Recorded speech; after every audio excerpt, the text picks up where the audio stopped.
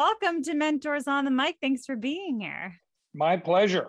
So I always like to start off my interviews with the question, what was your first role in the entertainment industry? I don't know if being an artist or playing in a band counts. If it doesn't, then being a promoter is probably being a concert promoter in the Midwest is probably my first official entrance to the music business. Nice. How and what age were you for that? Just like, were you in high school or in college after? I'm at that time I'm in college. Yeah. Nice. Yeah. So that's I think that totally counts because it's you're doing so much and you're in the business. You're fully seeing all the artists, etc. So then my next question would be, I started as a promoter to get my band to be able to play to open for bigger artists. And back then, in early 2000s, so this is like 2002, 2003, 2004, 2005, like that time frame, pre-Live Nation, AEG, all these big companies, it wasn't that hard for the local promoter to add an opener or a local band, and that was something that you could do. And so you can't do that anymore. Now Live Nation sells a tour and it comes with whoever they sell. And there's not a great platform to launch young artists regionally or locally, and artists break on the internet now. So that's a whole other conversation. But it's funny because the whole premise of working at clubs and being a promoter was just to put my band on as an opener before I realized that we weren't really that good. So.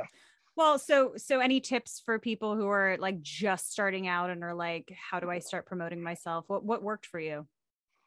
I mean, I think it's so different now. I mean, there's a great book that this big entertainment lawyer, Don Passman, wrote called All You Need to Know About the Music Business. And it's kind of like the primer on the music business that literally everyone in the business has read.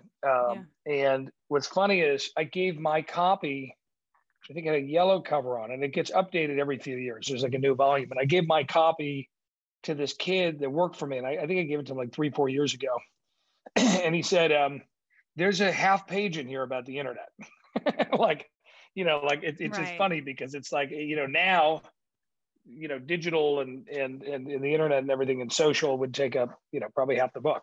Absolutely. But, I think there's some tenets of the music business that are still very old school about rights and deal making and all that kind of stuff. But it is just kind of funny how it's changed so much. I mean, I think the best advice, because there's too much advice, like there's too many bullet points. The best advice I give anyone trying to get into the music business that doesn't have any connection to it, or parents of the business, or anything, is to study the greats and get obsessed. Because that's what I did. I was obsessed with the business for years and years and years and soaked up everything. And this was never just a job.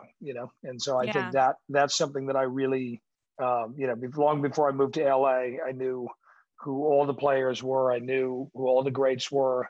I was always aware of kind of the people that came before, their successes, et cetera. Right. But what's interesting too, with what I've researched about you in interviews I've seen, you feel like there's sometimes a misconception, like people go in thinking, they have to have their favorite artists to look up to, but often mentors should also be the ones in the business, like the greats that do it well, that know. So can you talk a little bit about that?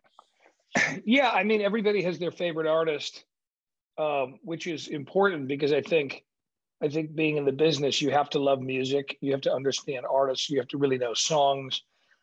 The contemporary music business that's existed for, less than 100 years now or about 100 years is really built on songs. It was built on songs and artists, but it was about hit songs. And I think that, ultimately, I just meet a lot of young executives. I've been talking about this lately. I meet a lot of young executives that are, and this could be a generational thing. I mean, I think we said our parents were old and out of touch, and now the generation younger than us says that we're old and out of touch. I think that's natural. Some of it's natural, and some of it is like this kind of complete dismissal for just like I said, the people that came before, and I just see it a lot with younger people, and so I think it's important for people to care about the people that were successful in their field. I mean, to me, it's like there's all these record men that are the Ahmet Ertegans and the David Geffens and the Mo Austins and the Clive Davises and people that have these like incredible stories, as record men, and then as managers, the Irving Azoffs and Miles Copelands, and even back to Colonel Tom Parker, Elvis's manager, right. very controversial guy, but there's so many people that I was obsessed with Jerry Weintraub, who I just think is a god that walked through this town. I think that people a year younger than me and people in their 20s and everybody getting into this business a lot of them don't really care about it. And a lot of people haven't studied those people. And I think it's a shame. It takes out a lot of context, I think, for the business, and it's and a lot of depth. And look, for a lot of younger people, it's not necessarily about that. And I think my general manager, that's my business partner and works for me, always reminds me. He says, a lot of things that matter to you don't really matter anymore. Like there's some things that are kind of from a bygone era. I think some of it really matters, and I think some of it, the kind of modern manager probably doesn't resemble the manager from 20 years ago. We're headed into a time, obviously, with the last couple of years. I was going to try to not use the word pandemic in this interview. I thought you were going to say TikTok. I'm going to try not to use the word TikTok. Try to not use that one. We'll keep all the buzzwords out. But no, the last 2 years really showed us that a lot of people aren't using offices. A lot of people are decentralizing. A lot is changing. I think it still just requires, for what I do as a manager, it just still requires great leadership and people that have depth and understand history and have vision and understanding of how to navigate artists and creative talent through the music business. So great advice. Great. Yeah. And then so how did you transition from promoter to getting into management? I had a friend that I went to school with who sent me a band, and then I also had my college roommate sent me this other band. One I signed. This is in the days of like not knowing what the roles in the music business are. So one, I became their booking agent, and the other one, I became their manager. One got a record deal, and the other one got a record deal. They're both one was from my home state, and then one was from Illinois, from Chicago.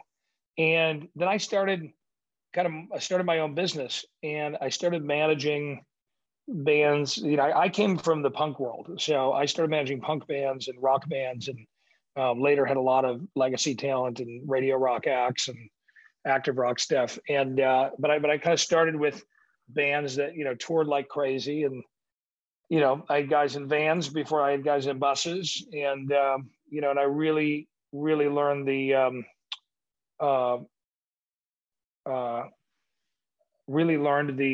world of touring, and really saw the world. I mean, it was a great experience, just to go out in the world, or go out on the road with an artist, and just see every city, really understand Europe, really understand Asia. And when I stopped doing it on my own, I went to go work for the guy who was kind of famous for managing Kid Rock. I was at a company called Uppercut in Chicago, and I worked with a lot of bands there, and spent a lot of my time with the band Better Than Ezra and the singer Kevin Griffin, and a lot of other rock acts. And when I left there to move to LA, 2008, 2009, something like that. 2009. Yeah, 2009. That's when you started at the Collective. Yeah. I started the Collective, and then hard keeping track of the years now. I'm sure there's a lot there. Well, so let's stay with the Collective. How was it there? And then what are a couple things maybe that you picked up while you were there at the Collective that you maybe use till today, or you think about a lot? So I think one of the things I learned at the Collective was so there's so many things to learn about what to do and what not to do that you learn from your mentors. These guys were so good to me. They gave me an amazing platform. The company was easily one of the biggest companies, of the time, in the music, TV, film space. I got in there somewhere around like 25 employees, and it was like 200 to 250 people by the time I left. So, one of the things I learned that I think was, I don't want to say not to do, but I saw a company really scale up with a lot of people, really strong leadership, but really like music was just kind of a cog in the wheel, and it was really run kind of by a lot of TV film people, and it was very corporate. And I think so all of that's fine, especially being young and being in your mid-20s and learning how to navigate a company with a lot of people and a lot of egos and a lot of personalities and managers that are interesting people. I think what I was kind of a takeaway of what not to do was, like, when I left, I just wanted to start a great music company. Like, I want to be a great music manager. I want to do something small and boutique and that kind of, like, top floor, 250 person office in Beverly Hills, kind of very flashy thing was just not interesting to me. So I said, I'm just going to go be like the best music manager I can for the next handful of years. The thing that probably rubbed off on me is that was really positive was I learned how to build a company that, that like Milk and Honey's, because eventually become a proper entertainment company with different verticals. There's things I saw about that company that I really admired. I admired more than I didn't, but things that I wanted to build just in my own way. And so I still have this idea of, continuing to build a multi-platform entertainment company, but having less people probably, because I think culture goes away when you have too many people. People stop talking to each other. It feels like a job. Nobody wants that in rock and roll. So, I think we're doing it very differently. But there's things like, there's definitely things as it relates to offices and everybody's got an assistant and it's a little flashy and the Hollywood thing that I think that there were things I liked about it that we definitely have recreated and taken with us. But we just want to do it with less people. We want to make sure the company stays really tightly knit. And so it was a really good experience, and I got to learn from amazing managers. And I kind of pivoted when I left into songwriters. So I was kind of doing something different anyway. That was my next question, actually. So what made you get into sort of that arena, right? Going into now deciding that you're going to specifically manage songwriters as opposed to artists, or songwriters and producers. I had a client named David Hodges. And he was from the band Evanescence. And so he was with me for a while at the Collective. And basically, when I left, came with me along with a few other clients. And, I knew who he was because I had been in the rock world, and so, he was a pop writer. And the first hit we had together was Christina Perri, 1,000 Years. And that was kind of at the beginning of this new business. And so there's like a few hits in the beginning that get the business kind of off the ground. Nick Jonas, Jealous was one with my client, Sir Nolan. Selena Gomez, A$AP Rocky, Good For You was another one. Like there's these songs that kind of happen that allow us to kind of open the door. It gives you like leverage them or just credibility, right?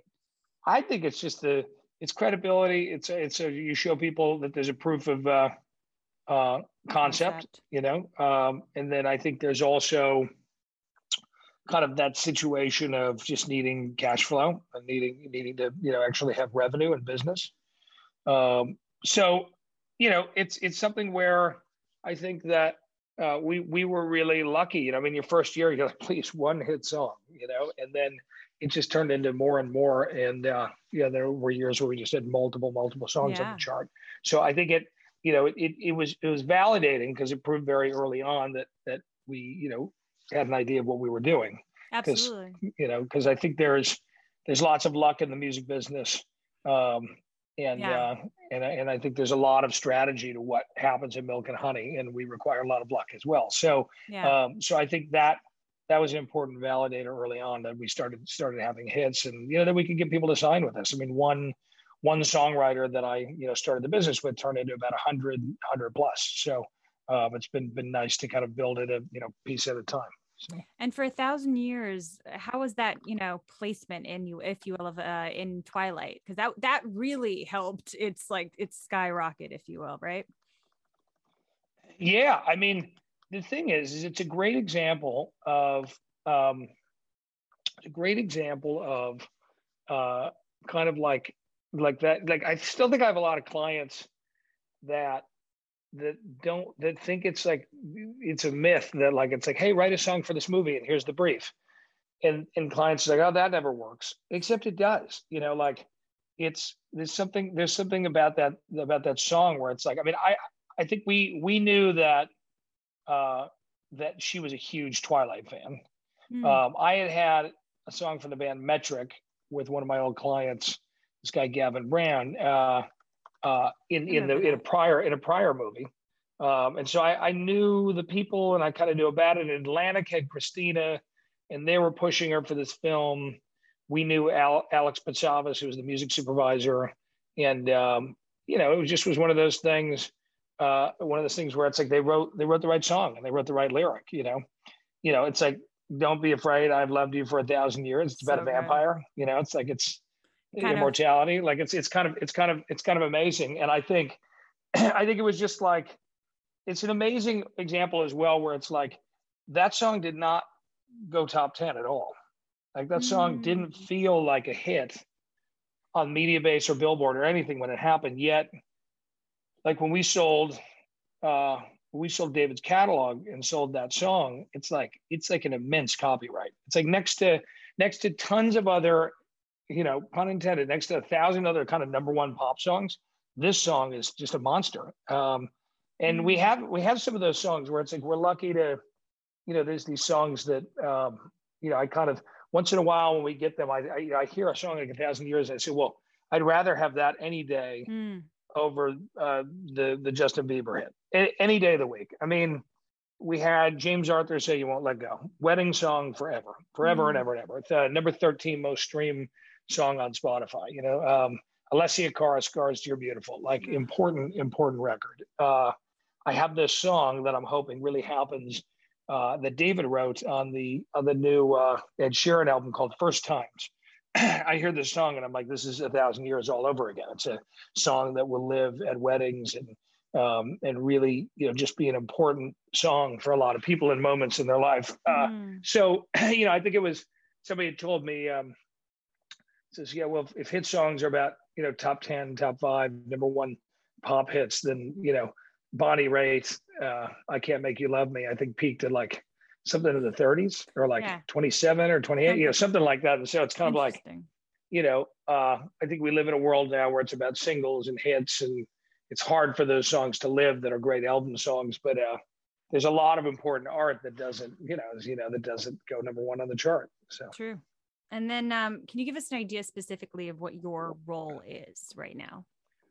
Yeah. So my title is CEO and founder of Milk and Honey, but that started as a songwriter producer management company, which evolved into a music licensing company with a big focus nowadays on licensing in the ad space, in TV commercials, et cetera, globally, which has evolved into an artist space with a really strong focus in electronic music globally. So artists, all over the world, big focus on Australia and Europe and Latin America, and people all over the place. That'll probably do like 1,400 shows next year across the roster, if shows are happening.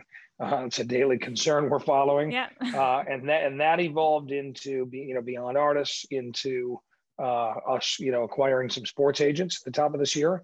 So Milk and Honey Sports started, where we represent about 15 guys in the NFL. That's growing. More agents coming on board, more talent. We're going to diversify into other sports. Nice. So that became a full rebrand into music and sports. We started a venture side, which what that means basically is that we partner with our clients to build businesses where we have equity, businesses with them. So that's publishing companies, record companies, and production companies. That's for anything else, it's just intellectual property. That could be an app, a spirit steel, an apparel brand, whatever it may be. It's kind of creating brands or creating intellectual property with clients. So that's what the venture side is. We'll co-invest. We help them raise money in and outside the music business. So we've got a portfolio of brands there and companies that we own with our music clients. And then beyond that, it's this which we've not really yet announced. So I can't go into too much, but we've started an NFT division which we'll really get into next year with really incredible clients. And that's something exciting. But it has more kind of dimensionality than that, which we'll announce Q1. But so ultimately the company's kind of become a media company, entertainment company, huge, whatever kind of cliche I want to use. And so my role in that is overseeing it. We've got a great general manager. People always say, "Who's the HR guy?" I say, "You're looking at him."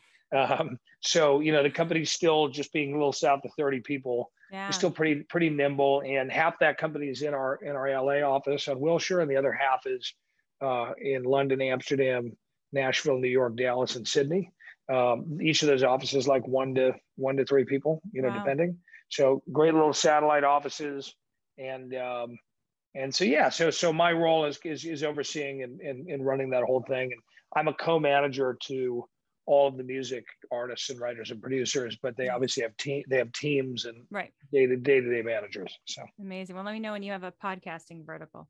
Exactly. Right. Any actionable advice that you would give to new artists or songwriters? We talked a little bit about it in the beginning, but I was just curious if there's any more that came up for you.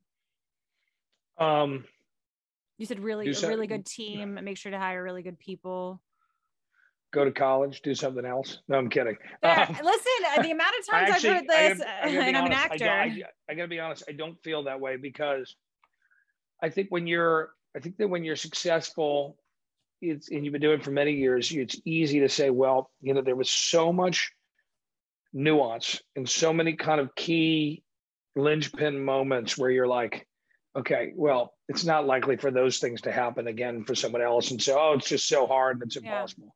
It's actually, the more successful you are, I think the more you would tell someone not to do this, because you're like, there's no way that person's going to have the same luck and the same trajectory. And the truth is, you have to look at it differently.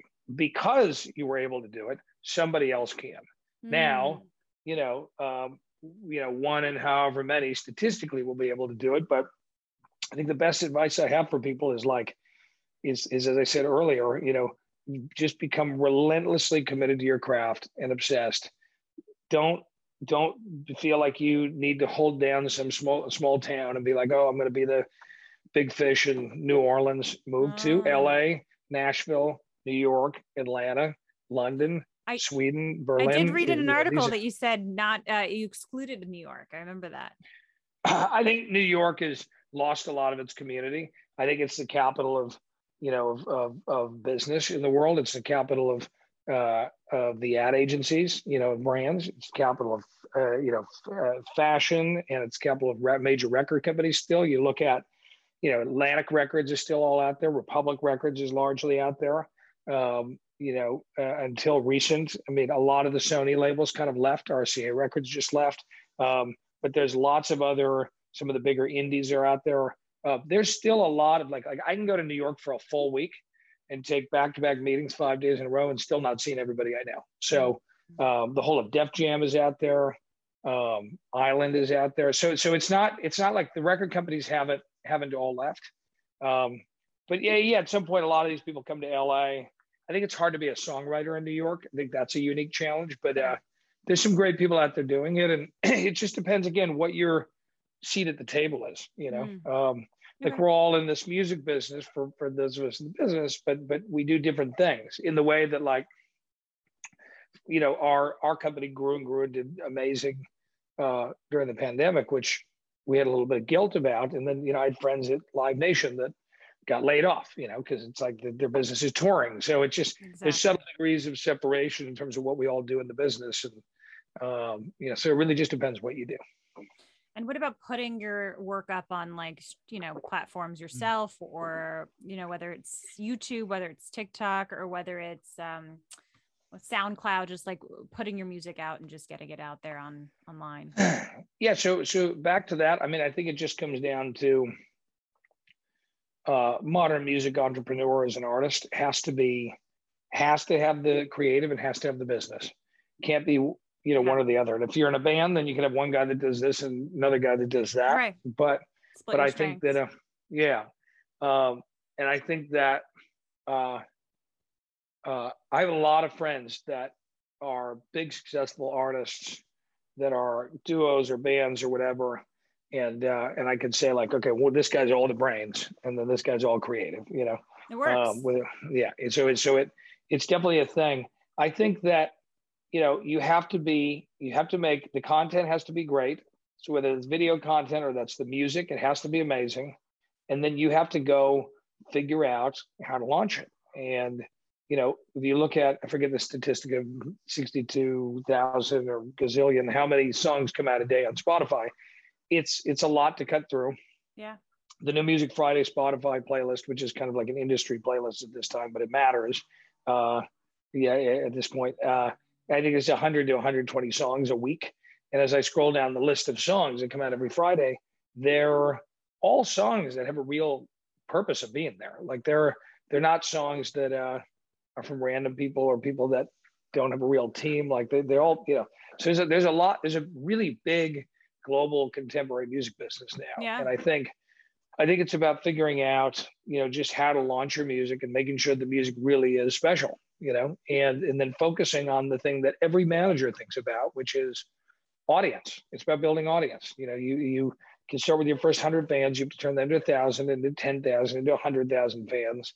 And if you can build audience, you'll have every record deal, every touring deal, all of that you'd ever dream of. But it's just about building fan base and loyalty. And I think managers think about that in a different way than labels do. Like there'll be things like, we'll want to go release a song in Asia, and the record company will be like, we don't want to let you do that. And I say, well, we don't want to pay for that. I say, or hey, we want to feature on this artist. They'll say, oh, we don't think you should do that because it's not in America, and this is where the hits are, and da da da. And I'll say, well, actually, we're trying to tour our artist in Asia. So us having like a big good feature collaboration, having a big feature in Mandarin, you know, in China, to be able to launch a song from one of the big artists locally, you know, which major labels are never thinking about this. It's such a management item, you know, having a great like underground electronic remix of a song for, you know, for Germany, you know, and for Europe, you know, figuring out, okay, how do I take a song and remix it so that it gets, you know, what does a remix of a song need to sound like to get Vegas? What does it need to sound like to get Ibiza? You know, what are the different nuances to get kind of audience, right? Like we can track with our DJs which DJs played their songs, where they played them, what gigs they played them at. You know, we can track all that on 1001 track list, I think it's called. So like we're always thinking about, it's like audience and getting music out through different people. I swear record companies don't think about it the way managers do. Fair. So. That's so interesting. No, really. And then how do you find new songwriters? What are some different ways? Yeah. It's definitely become a thing now where it's like that business gets bigger and bigger. Tons of people move to LA and are complete stone cold hustlers and kind of get kicked out of the inner circle by not writing great songs. So everybody wants to be a songwriter. Tons of people move this town every year to do it. And the ones that are great continue to become more and more respected because year after year, they stay in that inner circle. And I think that inner circle or inner cabinet is kind of protected just by the quality of how they handle their business and the songs they write, the quality of the songs they write. And so there's all these kind of like hustlers around the writer producer business. Some of them like pull some money off the record business, but it's really the true writers and talents, you know, and amazing record producers that stay and that are perennial. For me, like we'll sign somebody when they've had their first hit, but I'm not interested if I don't believe. Like we'll walk into somebody having their first hit and I will pass on them. And they're like, wait a second, I'm having like a number one right now. I'll say, well, if I didn't believe that they could do it again, we can't do that well on one hit song for it to matter. What one hit song does tell me is like, oh, maybe they can do it again. So I have to believe that they can do it again. And so I think what I love about this town and places like Nashville and London, where we do a ton of business, is these places are protected by the quality of the art, you know, and so people can't force their way into that, which is really great. And so because that business, even though it gets bigger, it's really gets smaller and smaller. It's a lot of the same names. And so when a name comes up, we find out about it. And oddly, you know, the I remember my old boss, give me an Amex and say, go meet every lawyer and business manager in town. And I said, why? I was like, those are the most boring people in the business. And he said, because those are the people that send you business. He's like, those are the people that, a lawyer is the first person to sign an artist or a songwriter. These are people that will call you if they like you and send you business. So I met all of them and work with all of them. And I think that's a big place where we get clients, but it's also from referral. The power of referral is incredible. I think there's an old line, the reward for good work is more work. So if we put enough, good news out there on Milk and Honey at some point, because all I ever wanted is like to be a friend of songwriters. So, I feel this kind of like debt to the American songwriter because at one point my career totally changed. Like it was like a pivot for me going into representing songwriters. This niche. And it's a niche, and it's allowed me to build all this other business that I have. So, that was something where, I feel like I started to really, it was really a groove I hit. I started to really get that business. It was probably a better songwriter manager than an artist manager. But we built a brand where it's like, whether we manage someone or not, we'll probably get a call and we'll probably get a meeting. And so we just hear about it through the grapevine. And a lot of times, like I said, through referral, our clients will call us and they'll say, hey, you got to hear about this. You got to meet this guy. So, and our clients are a great litmus test for us. If I'm going to represent a young songwriter, I will put them in with a couple of my clients, and then I'll call my clients and say, hey, is he any good? Is she any good? Nice. So yeah. All right. And then the last question I always like to ask people on my podcast, what is your definition of success? Wow. That is changing all the time. That's why I asked. That's why I asked. Because I feel like people have an idea of what success is, and then they don't understand that A, that evolves, and B, it should evolve. So I'm curious what it is now for you. Well, I think everybody from the base of the mountain, people look at people at a higher plateau or the top of the mountain, and they think, well, they have it all figured out up there, and everything's great. And the thing is, from every peak or every plateau, there's new things that become important to you. I worked at a company where I think becoming the biggest was important, and I think for me, becoming the best is important. I think for us having great systems at the company, and in between the employees, and if we sign a new songwriter, the idea that they can walk down the same hallway as every other client and have systems along the way, really important for us. Experience and have it be smooth. Yeah. Yes. So we have a huge administrative side of the company, have a very kind of regimented way of how we handle this. They're great systems, and I can go on vacation for the next 3 weeks. Nothing falls apart. I can go away in summer. Nothing falls apart. So we have really, really great systems. But I think, the definition of success is in life is always happiness, but in business, to be really specific, it's building a business that is asset-based, so you have things that are sellable. So you're not just in the service business. Also, creating a really squeaky clean brand. Sorry, it's a list of bullet points for me. No, a squeaky clean brand where you really, have respect out there in the community. We still have never signed a contract with a creative person. Everything is on a handshake, which has been really unique. And so everybody's with us because they want to be with us. Wow. Lots of contracts in the business, but in terms of representing talent, that's amazing. Yeah. Send them an engagement letter and say, hey, you can let us go on 30 days notice. Wow. Like if you're not, like you don't want people who don't want to be with you anymore. I heard an old story that like Irving signed the Eagles on a handshake, and I thought, that's pretty cool. And then so I just kind of signed my first client on a handshake, and I never really changed it. So we're about 120 clients on handshakes. So by the way, in the 7 going on 8 years in the company, almost no turnover, same roster we've had. It just keeps growing and growing, which has been really nice. So we invest in the relationship, and you have relationship capital to pull from when things go wrong. Yeah. So, but I think the idea is like creating a really clean brand where, you could call anyone in town. I always tell people, call, ask about us, look us up.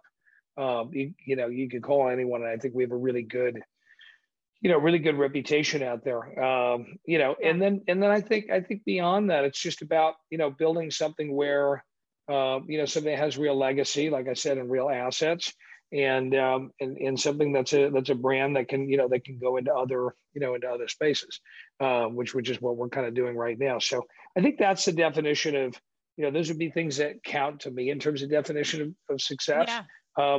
The thing I will say, which I think, I don't want to say doesn't matter, because I think it has mattered.